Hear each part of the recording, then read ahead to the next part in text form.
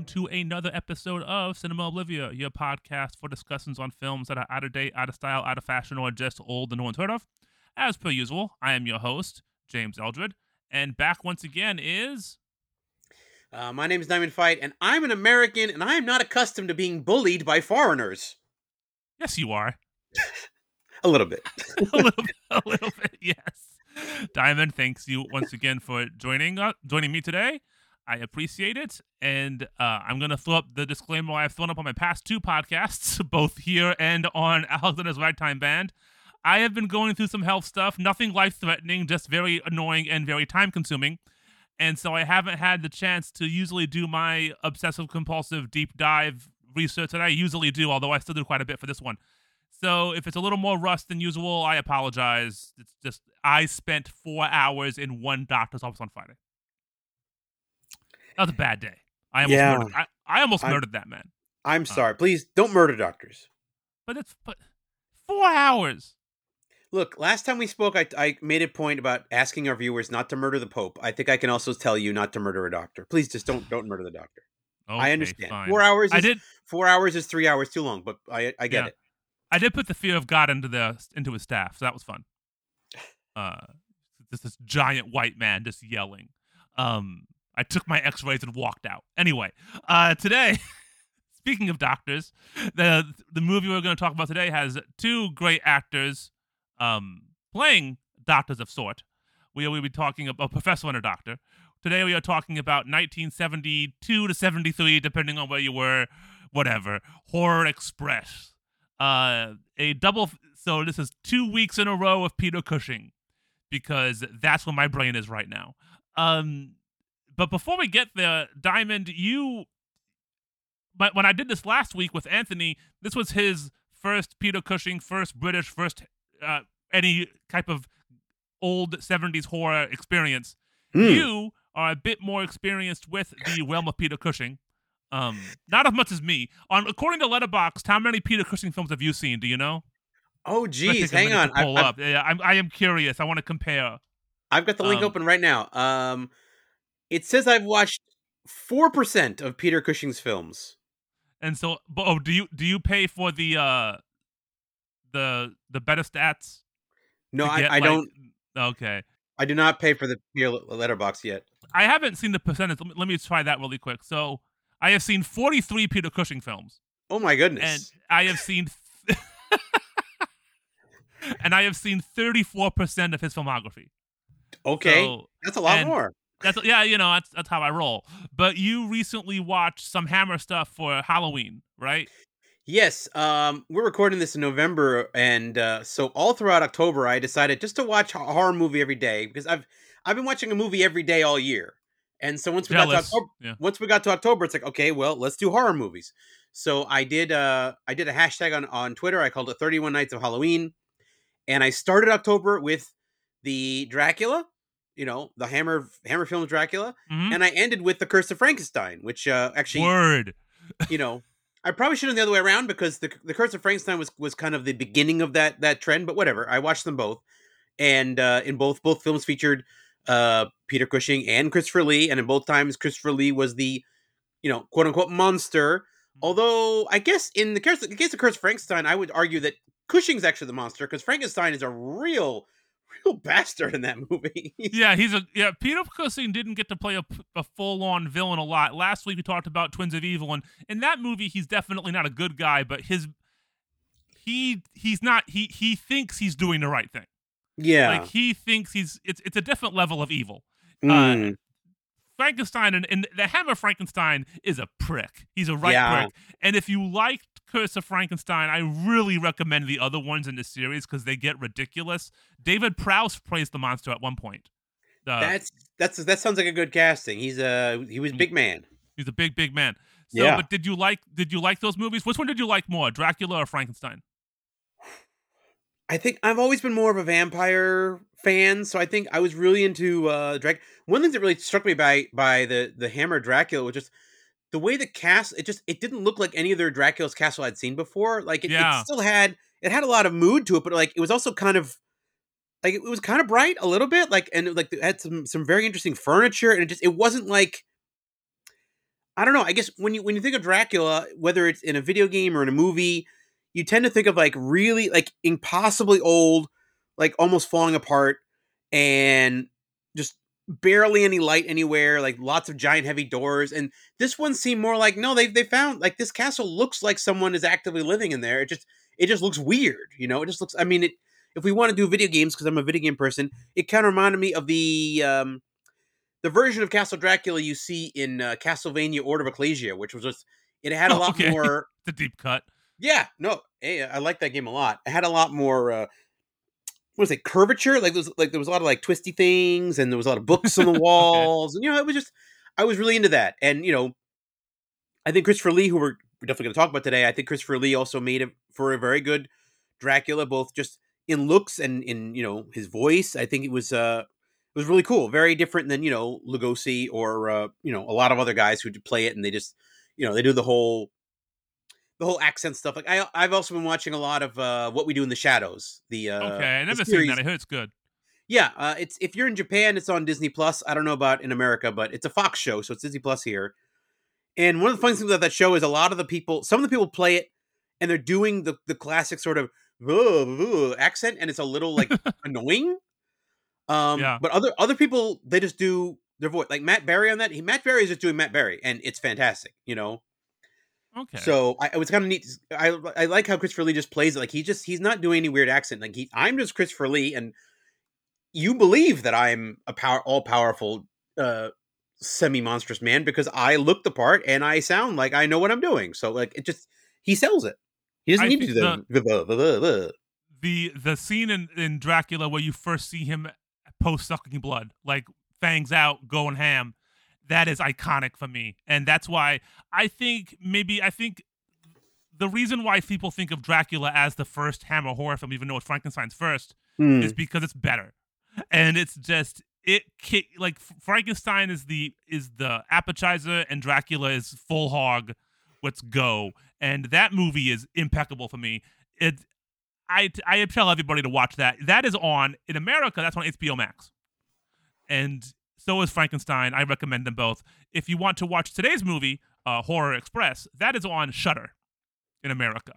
I also Um, found it on YouTube, just completely up. yeah, No like weird backmasking, no weird like sort of picture in picture stuff. It was just there. It's been there for years. So I don't know if mhm. anyone's enforcing the copyright on this Yeah. anymore. I think this movie has a muddy copyright. I Yeah. don't know the direct details of it because this used to be public domain in America. Hmm. So I don't know if I have a fantastic Blu-ray by Severin. Looks gorgeous with a lot of great special features. And I don't know if they had to go through any hoops to get it or if they just were like, fuck it, this is a good movie. So because fuck it, it's a good movie. It is a Um, good movie. how did you discover this movie? I'm curious because this is one you had seen before, and you're the first person I've met who has seen this movie. So how do you seen this movie? Well, as I said, I've been watching a movie every day this year, which means as much as I can plan for it, as much as I can think ahead and like, oh, let's see this, let's see this. So many days this year, I've clicked on an app and I'm like, what do we got? What do we got? And this one is it's on Amazon Prime in Japan. So when I was Oh, looking okay. at Wow. yeah, it is. I would say Amazon Prime in Japan actually has a decent selection of older films. Okay, I'll have to I've check it I've out I've again. seen I've seen a couple films going back to the 20s and 30s and 40s on there. Like not a lot, but a couple. So yeah, I just happened upon this. I think the name is catchy. I think in Japanese it's pretty. I think they called it like Zombie Train or something or Zombie Tokyo or you know they went for a little more literal, but like it had a catchy title. Like I obviously I knew the reputation of Christopher Lee and Peter Cushing going into it, and I was like, oh okay, I'll check this out. And I had so yeah, I just watched it. Just because I found it and I enjoyed it. And then when it came up later on your list and you said, "Oh, I really want to do this episode," like, I'll talk about this movie. I enjoyed it. So yeah. Cool. The Japanese title is Zombie Express to Hell. Okay. Yeah. Yes.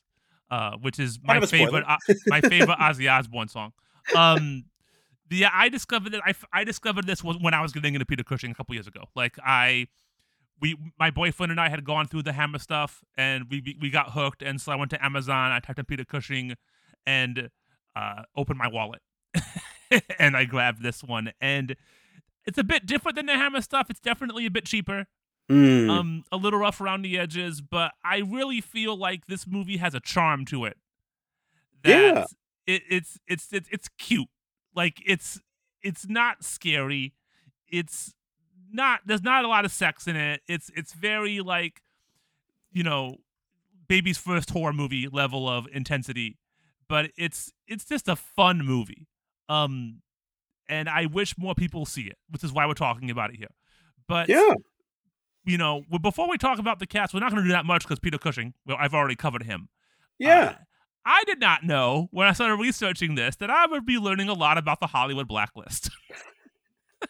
Yeah. That was a surprise. Yeah. So the director is Eduino Martin. He's a Spanish. This is a Spanish movie, Spanish financed. He made a ton of movies. Almost none of them are in English. I don't know anything about him. Maybe he's important. I'm sorry. The real people behind this movie are the producer and the writers. It's produced by a guy named Bernard Gordon, who was a Hollywood screenwriter in the 40s and 50s.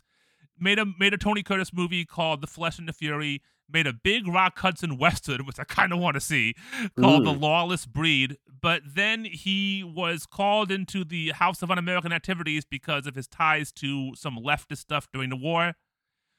Ignored his subpoena for a long time. Took the subpoena, got fired by Warner Brothers, was an uncooperative witness, got blacklisted. Ended up doing a lot of work under assumed names, which is a big thing that people don't know that a lot. He had a front. Are you familiar with this concept, Diamond? I know the movie. There's a movie called The Front, which I believe stars reprehensible human Woody Allen. Yes. Yes. I don't want to talk about Woody Allen's alleged or unalleged bad things. Okay. I will say The Front is a very good movie. Okay. And even if whatever you think of Woody Allen, that movie's older than that. So you can watch that movie and not feel like the people involved with it are working with somebody who everyone knows is a bastard. That's one of the rare movies that he just shows up in as an actor, right? I don't think he's the star of that movie, but and everybody involved in that movie was blacklisted also. And so a front is somebody who takes credit and money for other people's scripts who were blacklisted. And he did a few things under an assumed name, but he also went to the front. Under an assumed name, he wrote a few B movies, one called Zombies of Moratau, which I really want to see. These are all under the name Raymond T. Marcus. But his most famous one there is Hellcats of the Navy, which is where Ronald Reagan met Nancy. And that's the only love scene they have. And I mean love scene, I don't mean like, not like fucking, but like... presumably they did at least once, because I know they have children. Yes. But I mean, that's their only romantic scene. And apparently that was one of their favorite films to show in the White House. And, Ronald Reagan did a lot of bad things, did some good things, was very wishy-washy, was a cooperative witness and kind of wishy-washy on the blacklist. I will say, to his credit, he was very adamant that communism should not be illegal. So I'll say that much.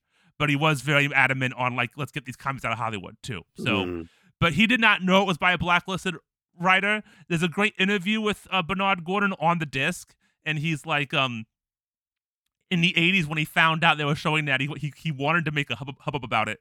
But he's like, I've been in enough trouble. I thought I would just let it go. But he worked with a guy named Philip Jordan a lot. And Philip Jordan was the front on Day of the Triffids and for a lot of other blacklisted writers. And Philip Jordan became a producer in Europe, and he brought Bernard Gordon with him, and they started producing and working on movies together post-Blacklist when Gordon would use his real name again. And so he made a movie called 55 Days of Peking with David Niven and Charlton Heston, which looks terrible and really racist. The John Wayne circus movie, Circus World. Is that like Westworld? Are the robots? I don't know. We can debate. People can have sides on certain people who are quote unquote canceled, but fuck John Wayne. John Wayne sucks. He made a movie about custard with Robert Shaw as custard, which I kind of want to see. Although that's probably hella racist too. And then he also wrote Krakatoa East of Java, which is always a funny one to me because Krakatoa is west of Java. geography's hard. But he produced 3 films in the 70s. This, something called Bad Man's River and Pancho Villa, which stars Telly Savalas, who we'll get to later. And Pancho Villa had a really expensive train set. Like a train, not a toy train set, like a set that was a train. Right. And they're like, we should use that again. Make a movie with a train. And that's where this comes from. And joining him on here is Armand. How do you say that? Armand. That looks French. So Armand Dussault, maybe? Yes. Dussault, perhaps? Also a blacklisted writer. He lived with Zero Mostel, who, if anybody knows, was the one of the characters in The Producers. Yeah. God, one of my favorite movies of all time. He's an amazing comedic. And if you want to see an amazing performance by an actor, watch The Front and watch Zero Mostel basically playing himself. And there's a scene in that. He's a funny guy who gets blacklisted. And there's a scene in that where he gets stiffed for doing a cat skills routine. And just the look of absolute rage on that man's face is utterly incredible. But Armand and Julian Zemet are the other writers on here. They're both blacklisted, like I said. Julian Zemet wrote some Gene Autry films. He became a novelist. They went back to writing scripts. But they both wrote this and another movie produced by the same people called Psychomania. That sounds great. Psychomania is rad. I should add that to my list. That is also called Death Wheelers. That's about zombie bikers. Now, when I'm not like flesh-eating zombie, more like they're more like ghosts that happen to have flesh. Like they're undead. Okay. They're not really vampires. They're not really ghosts. They're dead and they're not dead. And they're a bunch of British chav biker zombies. Great fucking movie. But I just thought it was really fascinating that all these people kind of came together to make something work after the American government fucked them over. In Europe. In Europe, yeah. And in America, too. Like, I think it took them a while to get there. But, yeah, it was a really fascinating thing. You wanted to point out the music. Well, yeah, because when you first sit down and watch this movie, I think after the whistling stops, like, and the music just kicks in, it's got a great sound to it. So I looked up the composer. I was just fascinated. So this guy, where I put it here, John Kakavas? I don't know. Cacavas. Yes, let's say Kakavas. Yeah. So amongst the European names here, this is an American guy from South Dakota. And represent. Yeah. Wikipedia says he met Telly Savalas while he was working in London, and that's how he got this job, because this is his first movie. Like, he had been making music before this, but this was his first movie, like a film score. And then after this, he apparently moved to Hollywood, and he just did a ton of television work, including for Telly Savalas again. He made the second theme to Kojak. Kojak had 2 themes during its runtime, and he made the second, and in my opinion, much wilder theme song. If you go on YouTube, you can find this music. And I'll put a snippet in right now. Yeah.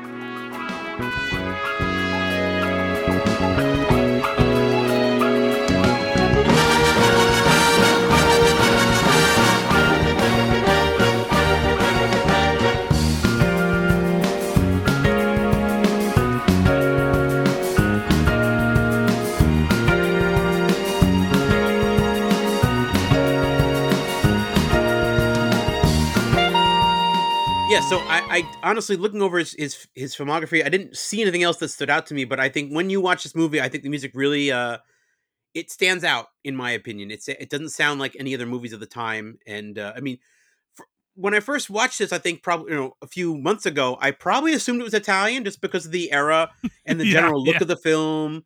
But not to sound racist, but like Spain, Italy, 70s, everyone kind of looks, everyone seems to have the same haircut. I feel like I was not that far off. And very big collars. Oh, yeah. Yeah.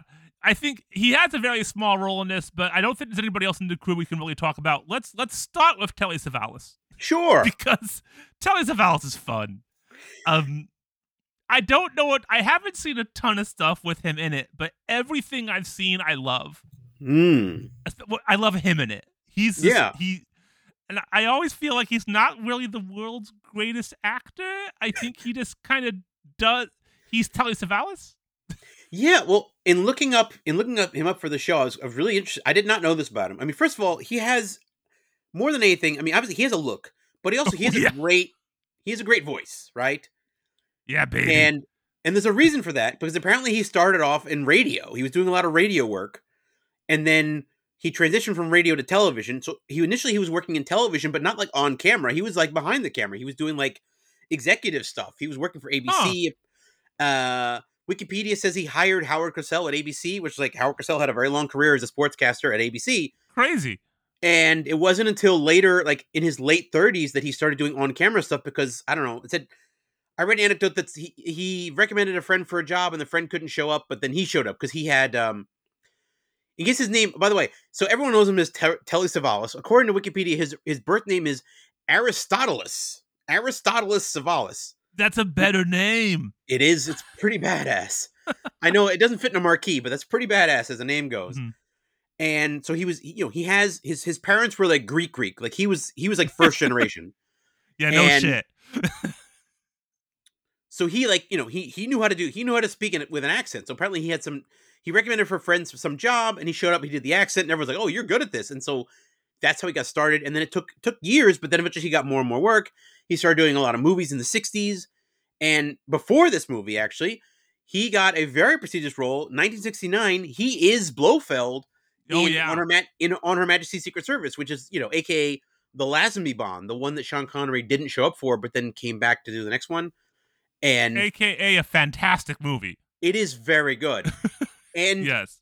He's not the first at that point they were basically casting a new actor for Blofeld every movie. No one seemed to be able to do it more than once. And most Blofelds before this had been pretty British. You had Donald Pleasance. Yeah. You had Charles. I think it's Charles Gray. I think. Yeah, Charles Gray. Yeah, Max von Sydow later, right? Yeah, and he did. Yeah, he did that one in the 80s. But Telly Savalas just show up and he's like, "No, I'm Telly Savalas. I'm here. I'm not British." And he's just playing it, and he's also playing. I mean, I don't know if I'm the best person to speak to this, but I feel like Telly Savalas has a lot of sexual energy. Like I feel like he's yeah. Telly Savalas has big dick energy. Yeah, okay, that's the word I'm looking for. I'm not a huge fan of that phrase because I feel like it's kind of a strange phrase and kind of mean to and it has issues. But when I think of the phrase "big dick energy," that doesn't mean the guy has a big dick. That means the guy acts like he has the biggest dick in the room, and it matters to him. Yeah, and Telly Savalas, especially in this movie, has big dick energy. And in everything, because it's just like he's the most confident man in the world. Yeah, I mean, when first of all, he doesn't show up in this movie until it's a 97-minute movie. He shows up around the 1 hour mark. Yeah. No forecasting. No we need to see this man. We need to see. No. He first appears an hour into this movie. What is he doing? He's in bed with a woman in his office. People are doing work. People are doing work, and they're reading telegrams or whatever. And then he shouts from off camera. It's like, are you just sticking someone down in the office while people are doing their business? What? My God. He is. But really quick, the movie is about a monster on a train. Yes. That's what we'll get there. And he plays a Cossack captain. Because the train is a Trans-Siberian Express kind of. And shit goes bad later. But yeah, he's just banging some girl, and there's a scene where he shows up on the train, grabs a glass of whiskey or whatever, vodka, grabs it, goggles it, throws the glass on the ground. He's great. In a movie with two of my all-time favorite actors ever, Telly Savalas steals every scene he's in. Yeah, he doesn't show up until the third act, but the third act is a good, I want to say 70% Telly Savalas. Yes, and he's very good in it. I will say my Telly Savalas experience is primarily a film that I will definitely have on this podcast someday called Pretty Maids All in a Row, which came out, when did that come out? Once I have too many windows open. Pretty Maids All in a Row is probably the early 70s. That is 71. And okay. Pretty Maids All in a Row is a... Okay. I'm glad for people listening. This is my first podcast where I can see the other person, and I'm happy I get to see your reaction here. It is a high school murder mystery where Rock Hudson plays a guidance counselor who sleeps with the high school girls, and it was written and produced. Gene Roddenberry. Yes, Gene Roddenberry. Yes, okay. You said the title. You said creepy sex stuff. I'm like, oh man, is this that Gene Roddenberry movie? It is that Gene Roddenberry movie. Yes, and it is great. It is the most canceled movie. This movie is not on Blu-ray, I have to imagine, for reasons. And it has Rock Hudson as a philandering high school guidance counselor who sleeps with all students. Angie Dickinson is the substitute teacher who sleeps with one of her students. Dickinson, yeah. Yeah, Dickens. He's Dickinson's. Telly Savalas. Angie Dickinson is gorgeous in this movie. I believe you. I believe you very much. Keenan Wynn is there as a police chief. Telly Savalas is basically playing Kojak before Kojak came out. And it has James Doohan is there for like 5 minutes. And Roddy McDowall as the FOPIS principal. All right. That sounds like and then we must have brought this up during the last time we talked about Roddy McDowall then. That sounds like he's probably a beacon of wonderful light in a movie that's probably disgraceful. No, I love that movie. You love the movie. Okay. I love that movie. It's the kind of movie you got to watch it. Like when people get really mad at something that happened when a celebrity did something gross in the 70s. And people try to have the excuse it was a different time. That doesn't excuse a lot of behavior, but it was a different time. And you could make this movie and people are like, this is fine. Yeah, sure. Yeah, whatever. I recommend it if you can find a copy. Warner did it a DVD a few years ago, like a made-to-order DVD.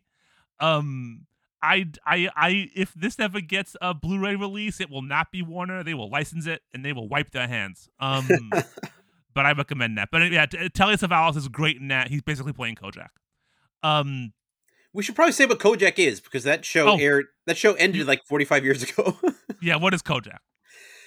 It's a sort of, it's a rough detective 70s show. I think a lot of actors had the same show for them. I think just made for them, and I think based on his career, Telly Savalas had just become a star at that point, so he got his own show. And honestly, you watch it and he's looking kind of old in it, but he's just apparently he's a guy. He's running around New York. He's a tough guy. He had a thing with lollipops, which is so weird to me. I cannot believe this was a thing, but it's like, yeah, this character like rolls around and he's got a gun. And he's a tough guy, but also he loves fucking lollipops. He loves sucking on them. He loves pointing them at people. He says, "Who loves your baby?" Like he's got this. Baby? Yeah, it's a really weird thing. So like for me, I'm a child of the 70s. I've never seen a single episode of Kojak, and yet still, growing up growing up as a child, I knew Telly Savalas was Kojak. I knew those two names. I knew them back and front. I knew exactly who that was. It's just that's how big it was. I never saw it, but I knew who it was.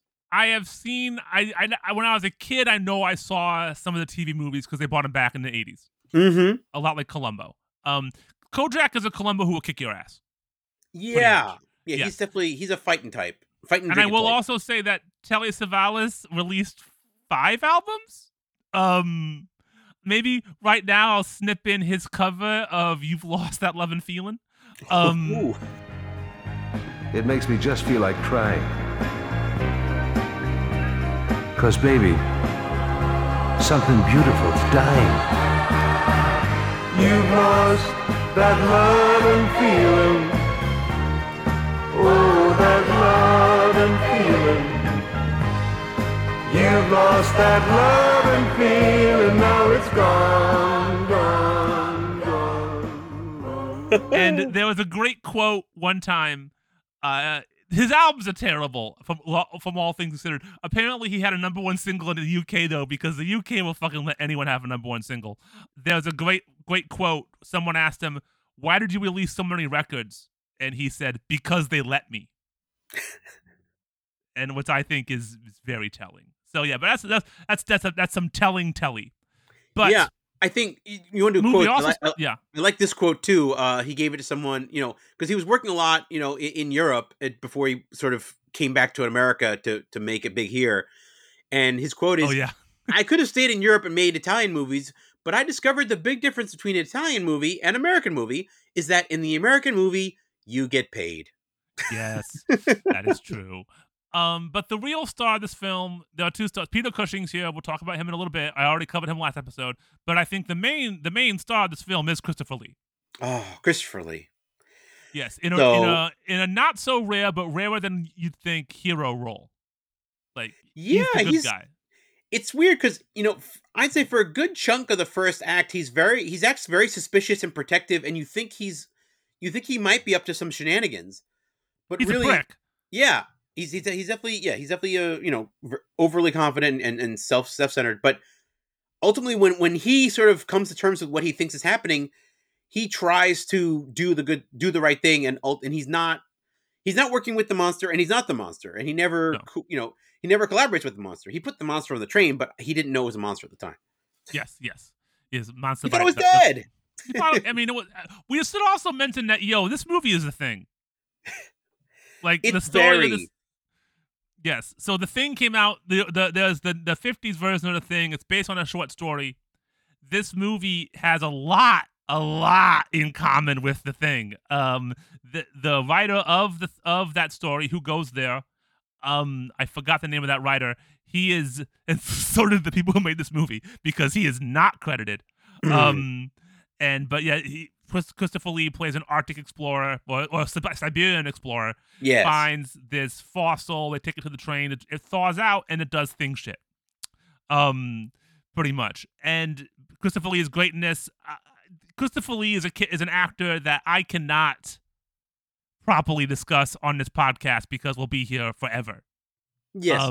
Well, let's just set aside 30 to 50 minutes and just talk about his career for a week. Yeah. I have seen 41 Christopher Lee films, which is not entirely accurate because for some reason Letterboxd thinks that he's in Fright Night, but he is not in Fright Night. But I have seen for about 40 Christopher Lee films, and they fixed that. He's not there anymore. For a while, for some reason, Fright Night would show up when I had Christopher Lee. But that is 13% of his filmography. Yeah, I'm only at 5%, but a few months ago I think I was only at 4%. So I'm getting there. I should by the time I'm his age, as in dead, I should be up to like 50%. Well, I'm not going to do that because he's in a lot of crap. I mean, those Hobbit films are not even in the bottom 10% of the movies he was in. He is in Howling 2. Your Sister's a Werewolf, which he did. The only reason he's in Howling 2 is because he always wanted to be in a werewolf movie. Because when he was at Hammer, he was never in the werewolf movies. But as we said, he is the Dracula. He is the Hammer Dracula. He is the go-to British bad guy. He is rad, and he's maybe my second favorite actor after Peter Cushing. Because I think Peter Cushing's hotter, but that's just me. He's just a tremendous presence on camera, off camera. You just hear him speak, it's him. He's I know you're a very tall man, James, but for me as someone who's not tall, I see him as a giant. I'm sure for you he's like nothing, but no, he's skinny. He's skinny tall, and that can be scary. Okay. Yeah. Go ahead. I did this research. You've done this so many times in your show. I did the research this time. So he was born in 1922. He passed away in 2015. Yep. And he had at least one credit, usually more than one, but he had at least one credit every year from 1948 until his death. And there were, of course, he made stuff that came out after his death too. So he never, ever, ever stopped working. He had sort of a low period, I want to say. I feel like the 80s and 90s were not great for him. His profile sank down. Like you see, but again, he never stopped. Like he's in Gremlins 2. That's my first Christopher Lee movie. Yeah, it was probably mine too. I'm sure I did not know who he is. Yeah, me neither. He started working for Tim Burton in very small roles, and they got more and more larger as he sort of had his late life resurgence. But like he plays it like he's got like a one-off scene in Sleepy Hollow as a judge. Yeah. I'm pretty sure he sends Ichabod Crane to Sleepy Hollow. He's like, I need you to go upstate New York by 2 days by horse, And then a few movies later, he's playing Willy Wonka's father in a stupid ass role. So that movie is weird, and I know it has some qualities, but to me, it's like, if you're going to build a movie like, oh, we're going to remake this movie and be more true to the book. Meanwhile, here's a character who's not in the book. His evil dentist father, played by Christopher Lee. Like, what the hell, man? Anyway. Yeah, go ahead. But yeah, I mean, Christopher Lee has done so many wonderful things. Honestly, you talked about, this is one of 4 films that he made that came out in 1972. According to Wikipedia, this is number 112 in his career. Mm-hmm. But the very next year, 1973, he makes The Wicker Man, which I feel like is one of his best known, and certainly according to his interviews, he says it's his favorite movie like that he made. And that was a movie I watched in the early days of like Netflix, like by mail Netflix. And that movie, God, that fucked me up. It's a great movie. That's a movie like I watched alone in my apartment, and I just like, when it was over, I was like, what the hell did I just watch? Oh my God. Yeah, that's a fantastic film. That's probably his best one of that era. I would say, like, in 1972, he's credited with 3 films. Dracula 1972, which I love, but that's a corny piece of shit. And he has a cameo in a film called Deathline, which is about a cannibal monster living in the London Tube, and the police detective is Donald Pleasence. That is probably Donald Pleasence's best role. And they only have one scene together, and I remember Donald Pleasence tells Christopher Lee to go basically says "fuck you," and I believe Christopher Lee says something to the effect of, "with great veracity, I will." Like, it is an amazing scene. Deathline's a great movie. If you can find a copy of that one, it's also called Raw Meat. But that's a gooder, and again, that is some peak Pleasance, and Christopher Lee in his one scene steals the movie. So, I think I found the absolute encapsulation of what happened to Christopher Lee in the 80s and 90s. Mm-hmm. He appeared in the last Police Academy movie, Mission to Moscow. Yeah, that's and that again, that's probably not his worst movie. Probably not, but like, it's just, I'm sure he's probably got a small part. I would imagine. I'm sure he just shows up as someone in the Kremlin who because that's the thing. Christopher Lee was a man. If you look at the timeline again, born 1922, died 2015, worked throughout his life. Was a soldier in World War II, absolutely murdered Nazis. Yeah, there's a very famous story. So he gets to be Lord of the Rings. Apparently, like, he met J.R.R. Tolkien, the only guy involved in that movie who actually met J.R.R. Tolkien. Yeah. So, he loved those books. Apparently, he read them every year of his life. He always wanted to be Gandalf. Like, he wanted to be the wizard, right? But by the time Peter Jackson makes that movie, well, he's almost 80 years old. Christopher Lee cannot run around and ride horses and fight a Balrog. He can't do that anymore. So he takes the role of Saruman, which is a lot less physical, but still very intimidating. And he's great as Saruman in those movies. Very small, it's a very small role, but like, it's all voice. It's all glaring. Mm-hmm. And I know when I watched that movie, I was like, Jesus Christ, this wizard is terrifying. Mm-hmm. And famously, you can watch on YouTube, he's behind the scenes and Peter Jackson's, they're doing some shots and someone gets stabbed in the back. And Peter Jackson's directing this actor like, oh, you're going to stab in the back. I want, And Christopher Lee is like, that's not what happens when you stab a man in the back. And it's just like, Peter Jackson's like, I didn't press. I figured he knows what he's talking about. And I took his advice because it's like, yeah, he was in World War II. He was in the intelligence agency. He absolutely stabbed Nazis in the back. That's one of the things he probably did, Yes. Fucking metal. And it was a metal album. Yeah, metal. He made albums. He did voice work. All those late roles he took on, like Saruman. He played Saruman in almost every video game that Saruman would appear in. Yeah, he showed up in Star Wars, which Count Dooku is not like a great role. Those movies aren't fantastic, but again, he's goddamn intimidating as an evil Sith. He shows up, he points his lightsaber. I'm like, gee, that guy could use the Force on me. He would. Yeah. He's good in those movies. He's good. Yes, in those movies. He is. Yeah. He could get a good role from from George Lucas. That's saying something. Like, he could act good in a George Lucas film.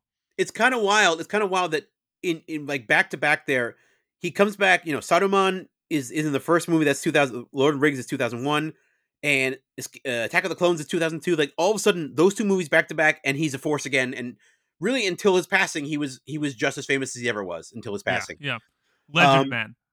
But I also have to mention this is just so wild to me. So Mhm. he is related. He was related to Ian Fleming by marriage, not by blood.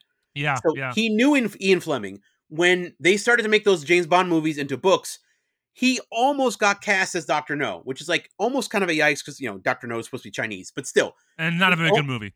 Yeah, he almost got that part, didn't get it. But then about 10 years later, about 2 years after this movie, I want to say 74, I believe, he gets to play the man with the golden gun. And I'll be honest, a lot of people don't like that movie. They say it's a bad Roger Moore movie. I disagree. I like that movie a lot. I think it's very fun. And I think it's a big part of it is because Christopher Lee is there and he's a very enjoyable villain. He's not really, I mean, he kills people, okay? He's the man with the golden gun. He has a golden gun. He shoots people with it. That's what he does. But he's not like, he's not looking to rule the world. He's not like an evil person. He's just like, as he puts it, like, I played a dark version of James Bond. Like, he's a professional killer, but he does it for money. He lives on a private island. He has Herbert Villachez as his manservant. He has goals. Yeah, he's got like his own personal fun house that he has assassins come into and try and kill him, but he kills them. And really what I'm saying is Telly Savalas and Christopher Lee, both in this movie, both tried to kill James Bond and they both failed. But at least Telly Savalas killed his wife. So he missed, but he hit someone else. Well, I want to talk really quick before we move on. We talk about Christopher Lee murdering people. I want to talk about how he saved someone's life because he saved Peter Cushing's life. Yes, that's an amazing story. Please share that. By making this movie. So, as I talked about, this is the movie, Peter Cushing made this movie after Twins of Evil. And as people who listen to that episode know, that is right when his wife died. And Peter Cushing, as I said before, was absolutely crushed after his wife passed and never fully recovered. And as the director of this movie tells it, Peter Cushing, being the ultimate professional he was, flew to the location, I think it was Spain, just to tell the director he wasn't going to make the movie. Wow. Like, I can't make it. I'm too depressed. I just want to go home. And Christopher Lee was there. And I think Christopher Lee realized that Peter Cushing was most likely suicidal. And Christopher Lee talked him into staying. He's like, "No, we'll have fun. It'll be fun. We get to work together. Come on, you can stay." He slept in his bed with Peter Cushing. Wow. To make sure he'd be okay. And he kind of held him together during this time and then got him through the worst of it so Peter Cushing could recover. And Christopher Lee and Peter Cushing were very, very good friends. And just it's a very heartbreaking but very wonderful story. And he said there's that quote on Wikipedia about when Peter Cushing died, and he's like, after Peter Cushing died, there's nothing like that in your life ever again. Like they were very good friends, and you can see it in this movie, and you can see in this movie they're having fun. Oh yeah, because this is a silly movie, and I feel like they're kind of hamming it up. They're having a good time, and I feel I hope and I pray that the best line in this film, which I'm sure you know what it is. Do you know what I'm talking about, Diamond? The monster line? No, yeah, we're British. Yes, exactly. I feel like that line. I hope it was improv. I hope somebody thought of it. When you watch that scene carefully, you can see Christopher Lee smiling. Because Peter Cushing is accused of being, spoiler, Peter Cushing, someone is accusing Peter Cushing and Christopher Lee of being the monster. And Peter Cushing's response, "We're British, you know." Like, we can't be the monster. We're British. Maybe racist, but funny. But yeah, those two together, they do a lot of films together. Where they're not both just evil, or one of them is evil. The Gorgon is a good one, and The Skull are two other ones I recommend if you want to see them together, kind of having a good old time. Some good stuff there. Both, I think The Gorgon is Hammer. I don't believe The Skull is. The Skull is a small. I think it's that's Amicus. Amicus is B Hammer. But still a good movie. I recommend them both.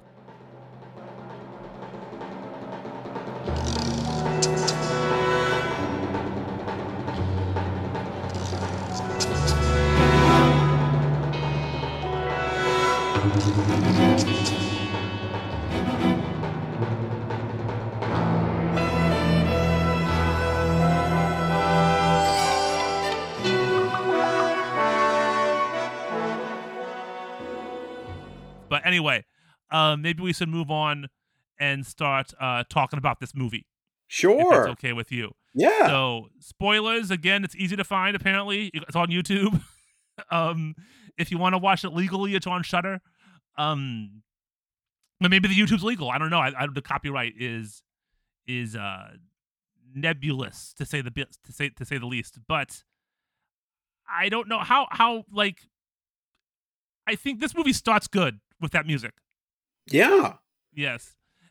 And Christopher Lee like this kind of hanging out in the most fake looking cave ever.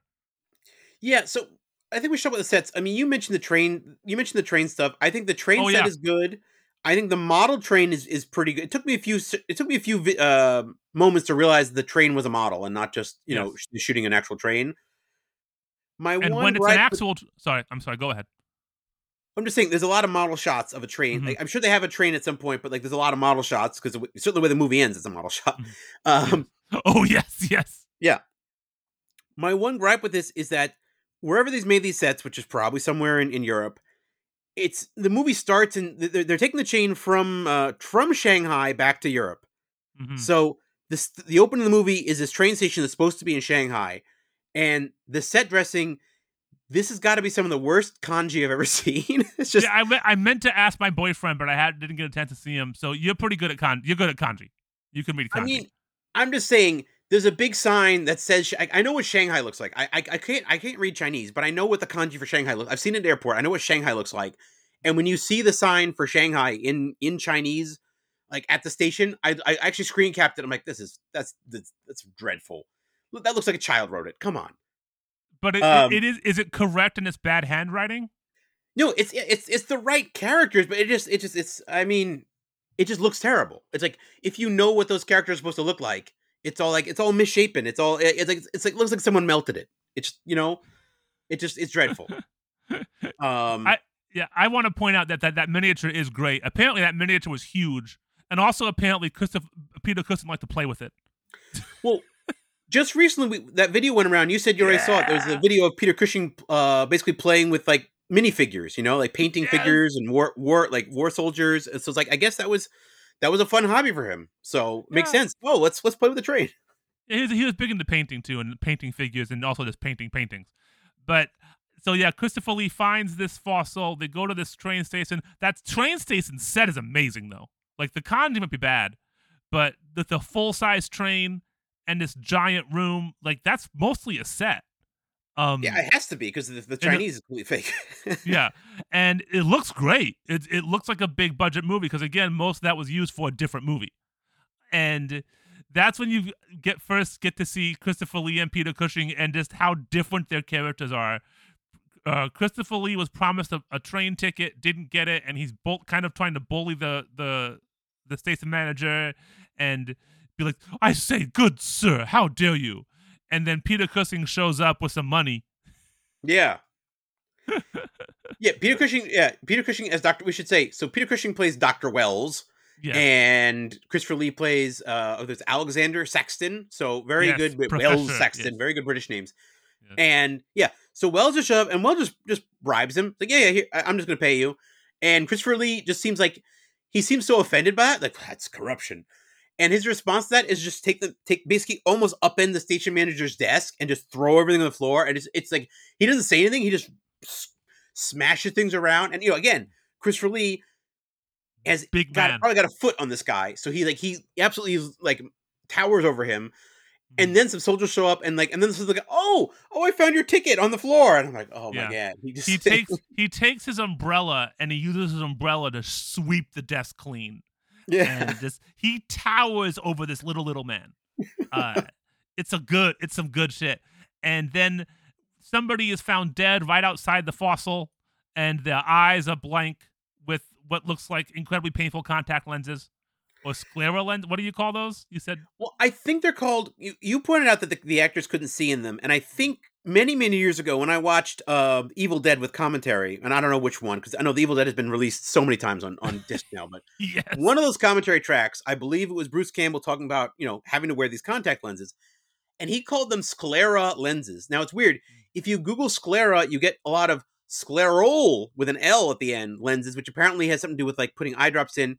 That's not it. It's sclera with no L at the end, and they're opaque. They're completely opaque, and the idea is you put them in your eyes, and it's when you want your eyes to be a completely different color. So, like in Evil Dead, when they get possessed, their pupils are gone. So they put those lenses in there, and the way Bruce Campbell told the story, they were so big and so uncomfortable, you couldn't see anything, and you had to like take them out after 15 minutes, or you might go blind. Yeah. So Michael Jackson had to use them in Thriller.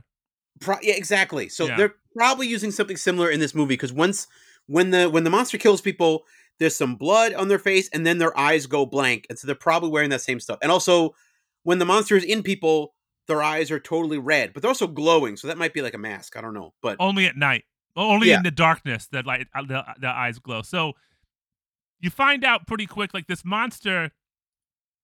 Like, I think going scene by scene is kind of silly because not a lot happens in a lot of the movie. The monster can basically, it's like The Thing, but with his eyes. Right. Go ahead. He's sitting in, so basically Christopher Lee brings this fossil back to the train, and so The Thing basically is inside the fossil. And the first victim is this guy, who, by the way, I gotta say, this Asian actor, he looked very familiar to me. The credits give him a Japanese name, but according to no other credits for him exist under this movie. So I don't know if that was his real name or not. He looked familiar to me, but maybe I don't know. But anyway. The really really ugly thief.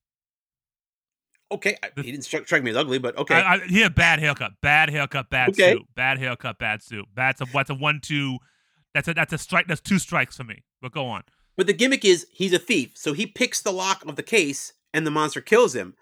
And so what happens a few scenes later, the monster is able to reach out and pick his own lock, because you realize what happens is when the monster kills you, it basically sucks everything out of your brain, not physically, but like mentally. So all the energy comes from you.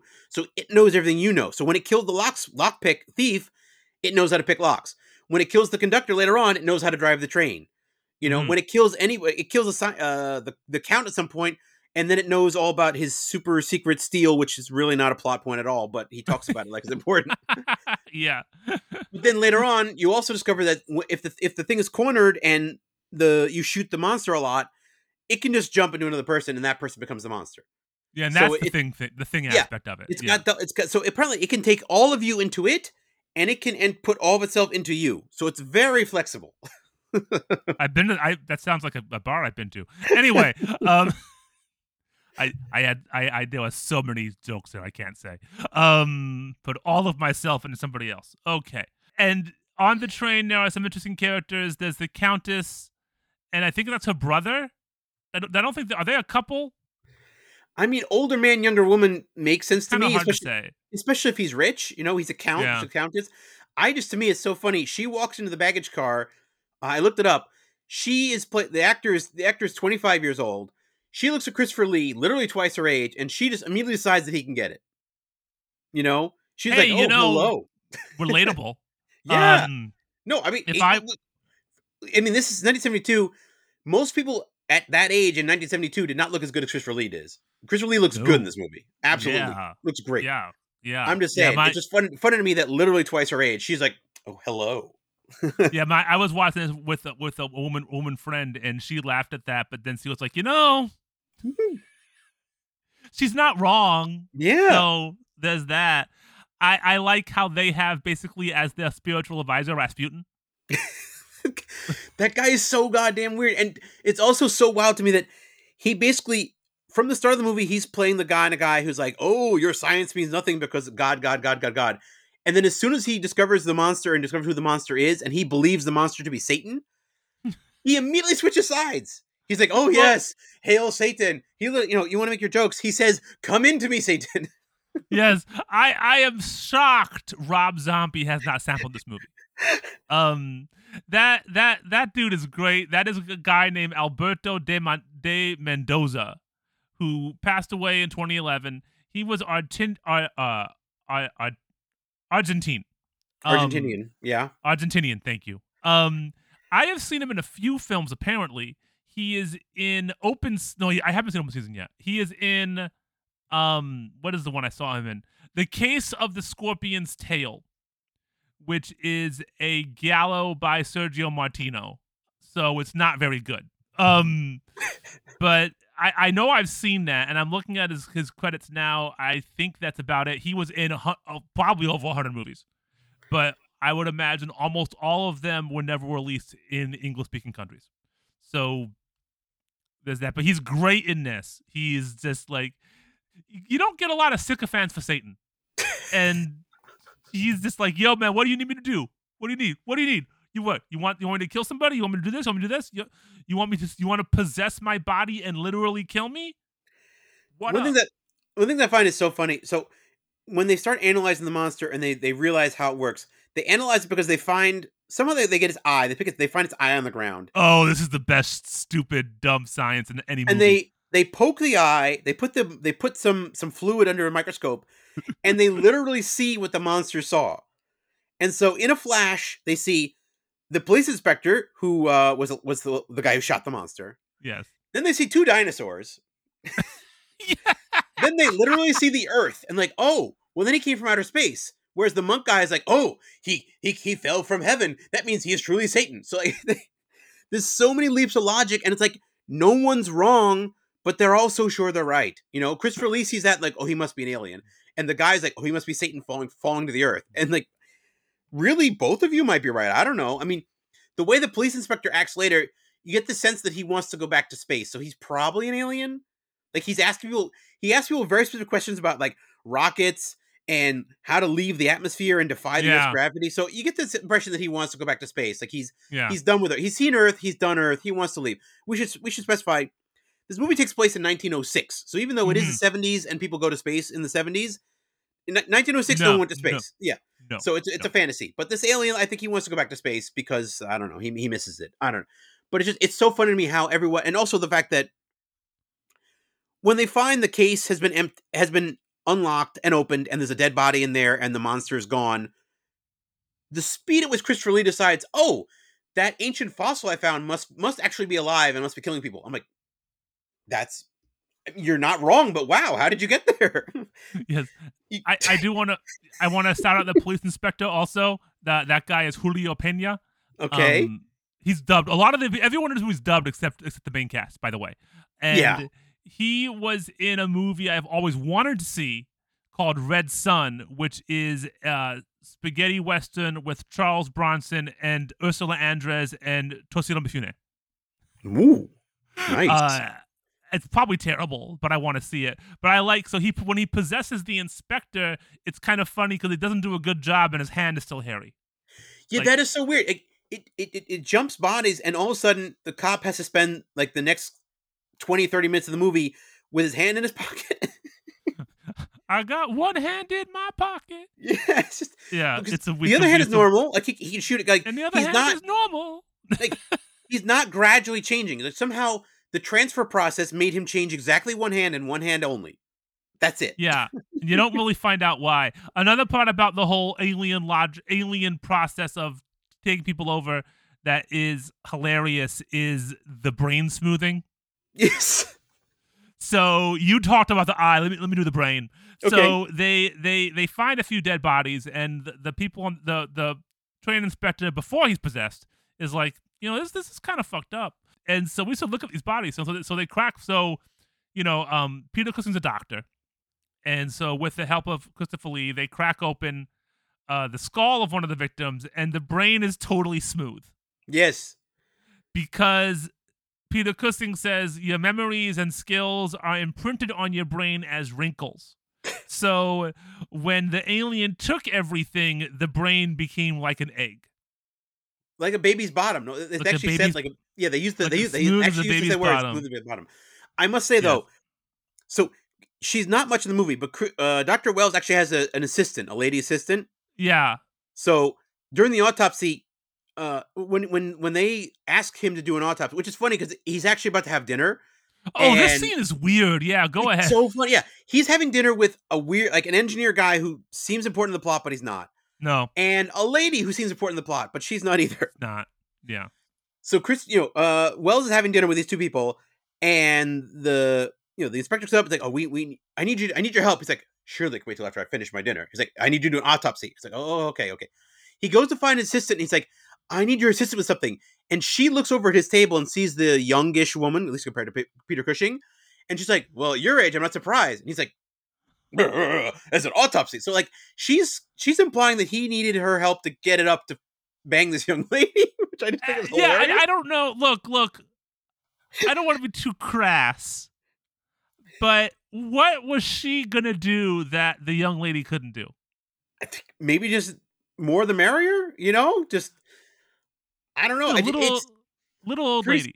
pretty straightforward, pretty crude joke. And yeah, she's the one who assists with the autopsies, but yeah, she gets killed later on without much fanfare. Like almost, I should say, a lot of people in this movie just kind of die at one point, and you don't really expect it because you get the impression that a lot of these people might have meant more in one version of the script, but they all lost their parts at some point. Because yeah, there are so many little plot threads that seem like they matter, and they just don't. They just don't, No. because the people die. It's all about the monster.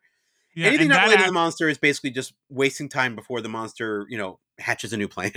Yeah, and that actress is Alice Reinhart, one of the only Americans in the film, and she was. But she's dubbed. And she's dubbed. Yeah, yes. Well, she's dub her. dubbed. She's probably dubbed because this film was probably filmed silent. Okay. A lot of these films are filmed silent, and then like Peter Cushing is dubbing his own voice, most likely. Christopher Lee, because they sound dubbed even when they're not, like this. The audio, if you listen to how audio travels in a room when they're in like the big train station, they still sound like they're in an office. Oh, okay, yeah, that makes sense. So, it was all recorded after the fact. That makes sense. Like a spaghetti western. Spaghetti westerns do the same thing. So you can so everyone just speaks the best English or whatever or their own language sometimes, and they just dub them anyway. So yeah, like all the women are dubbed, I think, by the same person.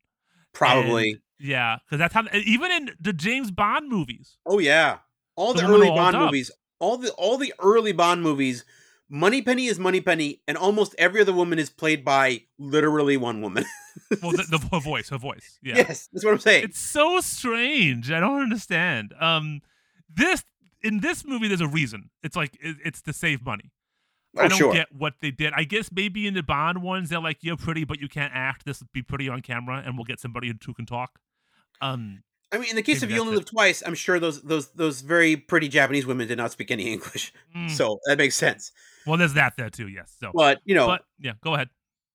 James Bond met a lot of ladies in those movies. I'm sure plenty of them were native English speakers, but it's like, no, we're just gonna we'll film you here, and then we'll go back to the studio, and we'll have Peggy will cover it, or whoever. Yes. They don't say who Why it is. not? It's fine. But as the monster, the monster's kind of making his way through the train. I think he's trying to kill people to get their knowledge to build a spaceship at a certain point.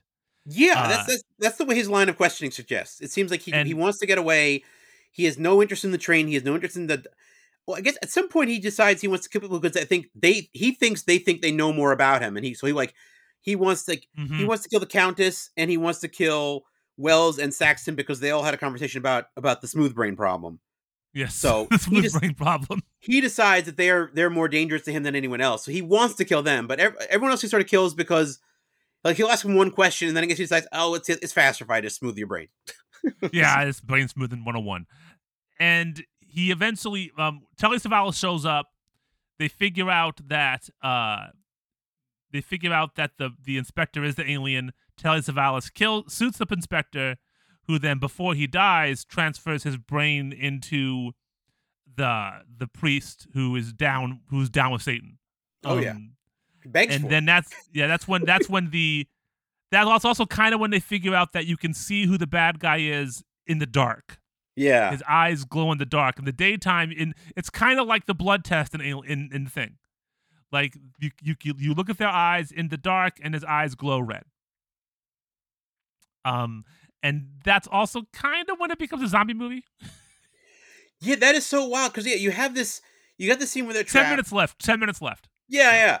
I mean, yeah, because Savalas doesn't show up until the third act. He shows up. He runs over the train. He's like, I am in charge now. I will take whatever drinks I want. I will hold everyone in any car that I want. And yeah, I will shoot you if you disagree with me. Absolutely. And yeah, they got the jumping scene. And then all of a sudden, the monster like very quickly kills almost all of Telly Savalas' men and Telly Savalas. Just he wipes them all out in like a flash. Mm-hmm.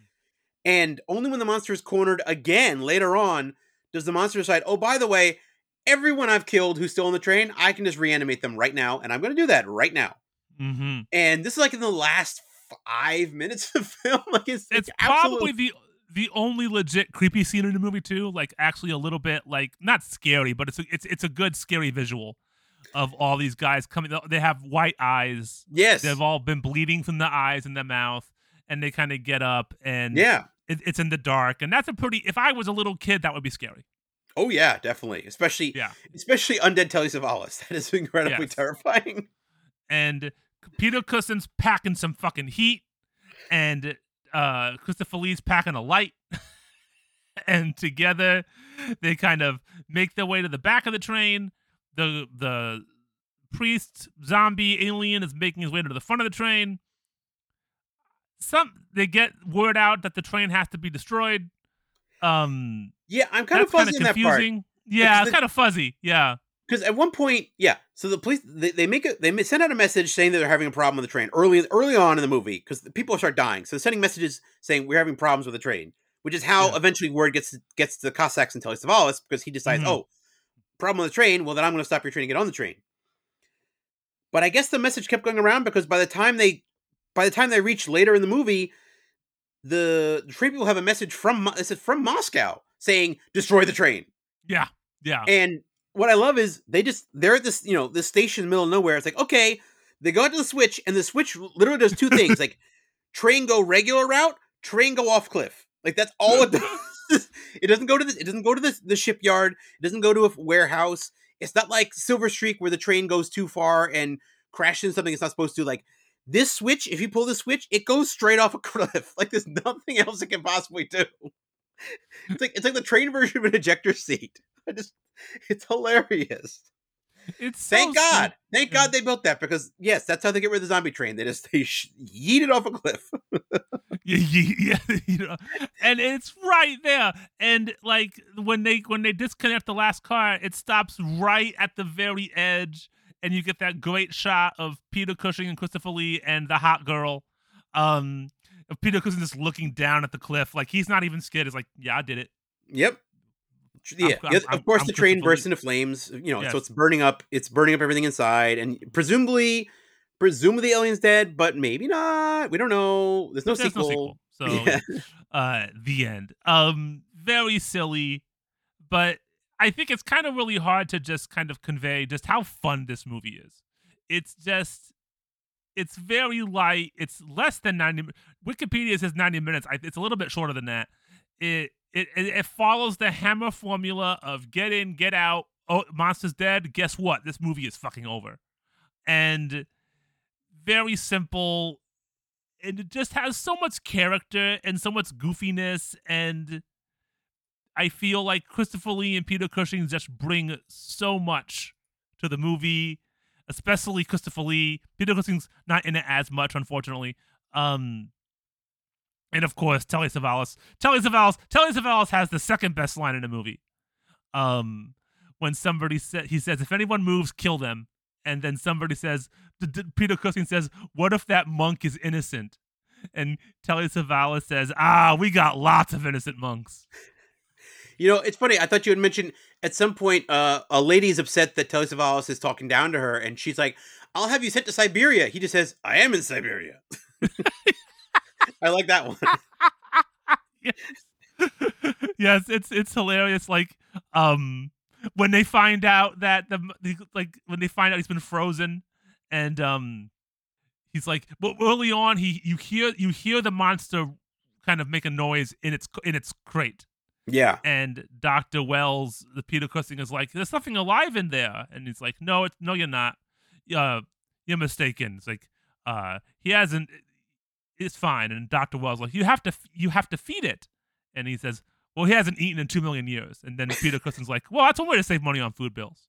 Like, it's just so many little, and like, it's not like it's such a strange tone. It's like, it's not like a goofy, it's not like, I watched Top Gun Maverick last night. It was just a fucking great movie.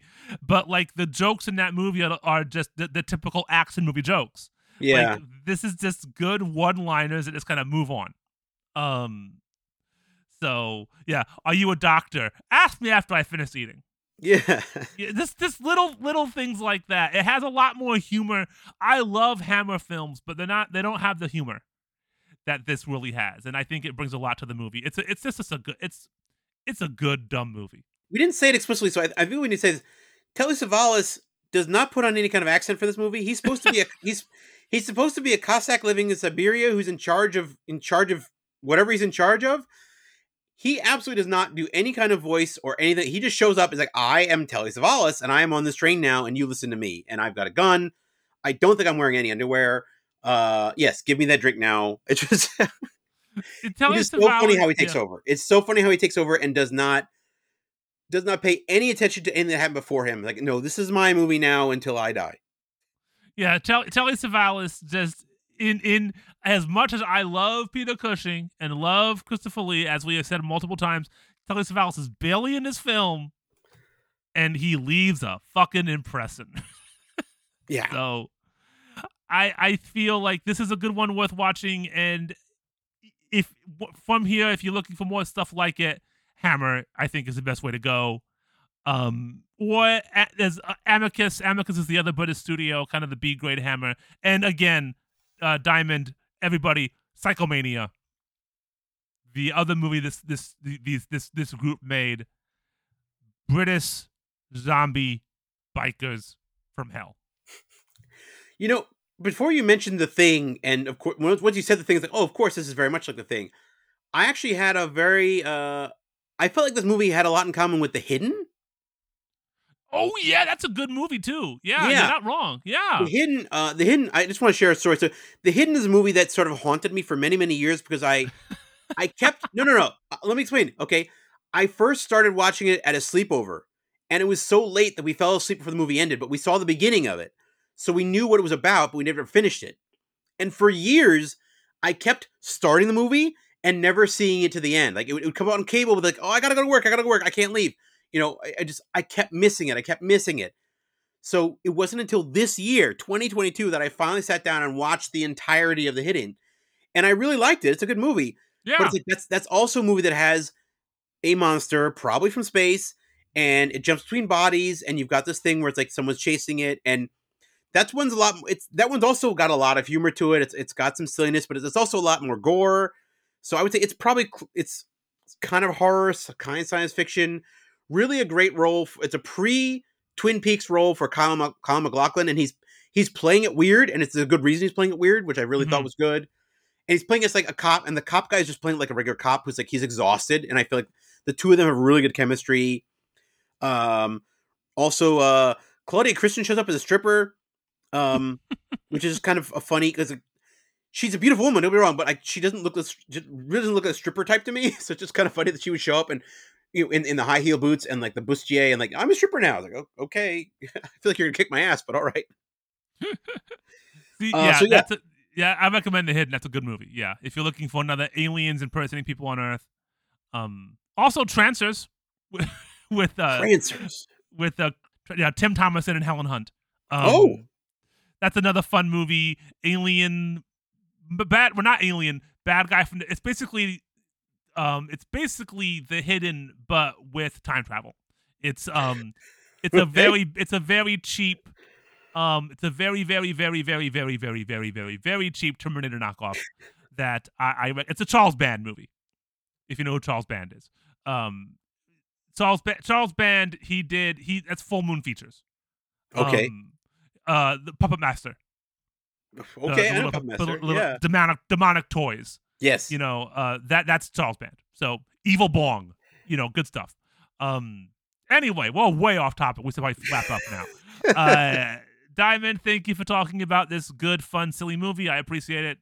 And I'm glad you brought it up in movies you want to talk about because I am in a bad place and I need more Peter Cushing in my life. So thank you very much. But as per usual, tell everyone where they can find you on the internet. Well, my nom de internet is Fight Club, FEITCLUB. That's my last name plus a word you've heard before. You can find me on Twitter as long as Twitter exists. I guess we've mentioned it several times in the podcast. I probably hype my Letterboxd. I'm a very avid Letterboxd user. Yeah, you're good at it. Yeah. Since I've been watching movies every day this year, I try to review them all. I try to say something about every single one.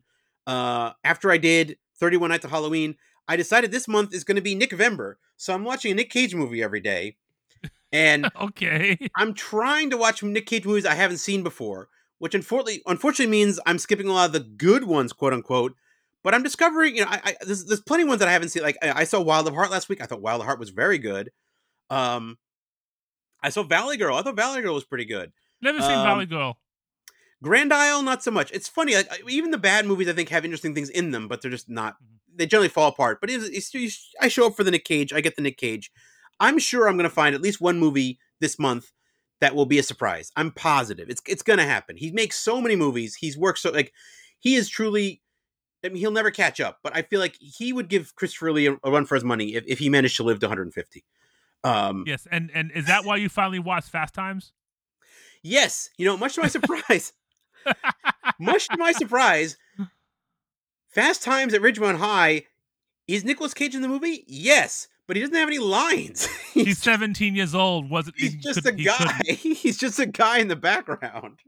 Nicolas Cage is not in that movie. Nicolas Coppola is. Yes, that's right. He's not even credited as Nicolas Cage. He's Nicolas Coppola. Yeah. But I just assumed because I also before that I tried to watch a movie with Robert Redford called Brubaker, which also allegedly stars Nicolas Cage.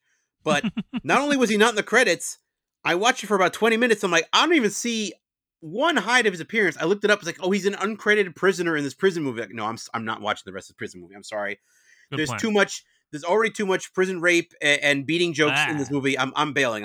I skipped that. Okay. Fast Times at Ridgemont High, I think, is an enjoyable movie, despite the fact that you don't get any Nicolas Cage. And despite the fact that, much like Pretty Maids All in a Row, it has aged poorly. Yeah, I mean, there's definitely some weird. There's not some great sexual attitude, but I must say, considering this came out the same year as Porky's, yeah. The women have a lot of the movie opens with women talking about men in a sexual way, like, oh, look at that guy, look at his butt. No, yeah. And they're very active in seeking out boyfriends, or not just seeking out just men to have sex with. So I feel like in that regards, I was actually really impressed. It was directed by Amy Heckerling, so I feel like it's a great movie. It's a great movie. Yeah, I think that movie fared a lot better than I expected. They were the women were. There was no there was some dodgy stuff where a man wanted to have sex more than the lady wanted to have sex, but there were also scenes where the lady very much wanted to have sex, and the guy was kind of like, "Oh, I guess I could fuck you," But it is a very realistic movie. Yeah, almost everyone in the movie is a teenager, and I feel like that's a realistic way because if you're a teen and someone wants to have sex with you, it's pretty much, do I want to have sex or do I not want to have sex? Am I scared of this? I feel like that all comes in the movie. Anyway, Nicolas Cage gets none of that because he's literally just a guy in the background. He says nothing. He fucks no one. Yeah, like me in high school. Anyway. Same. Anyway, same, yes. But you can find me. I'm also on Letterboxd. Everything I'm going to say is at Lost Turntable. At Lost Turntable at Letterboxd, Lost Turntable on YouTube, Lost Turntable on Twitter. I have a Mastodon account at Lost Turntable, but I forgot how Mastodon works. I'm going to have to get back on that. Yeah, I got to find out. I know I have a Tumblr account, but I haven't used it in 6 years. I have to find out how to log into it again. I am Lost Turntable on Tumblr, and I am Lost Turntable on Instagram is not me.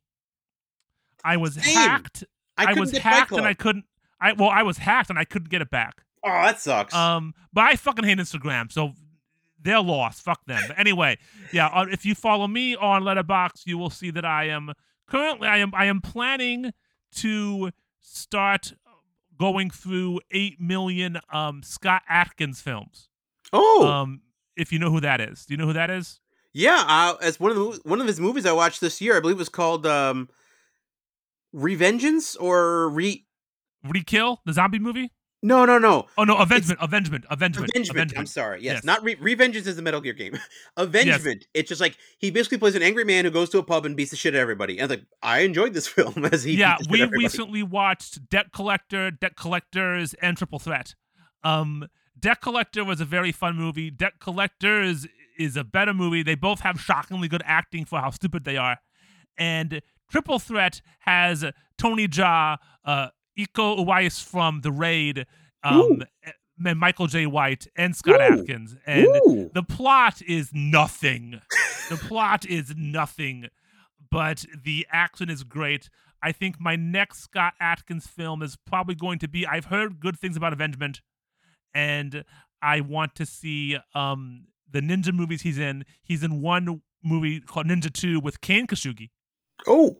And he's apparently his Undisputed sequels are quite good.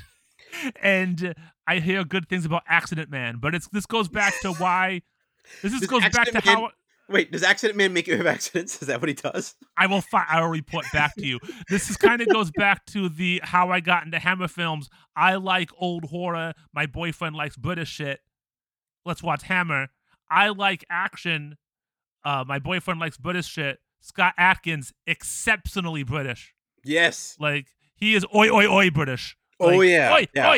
Oi. So, yeah, good stuff there. But anyway, we'll wrap this one up today. Diamond, thanks again. I'll go ahead. What you say? If I could, before we end up, because we spend a lot of time talking about horror, I do want to mention I do a lot of stuff for Retronauts. I didn't say the word Retronauts on this podcast.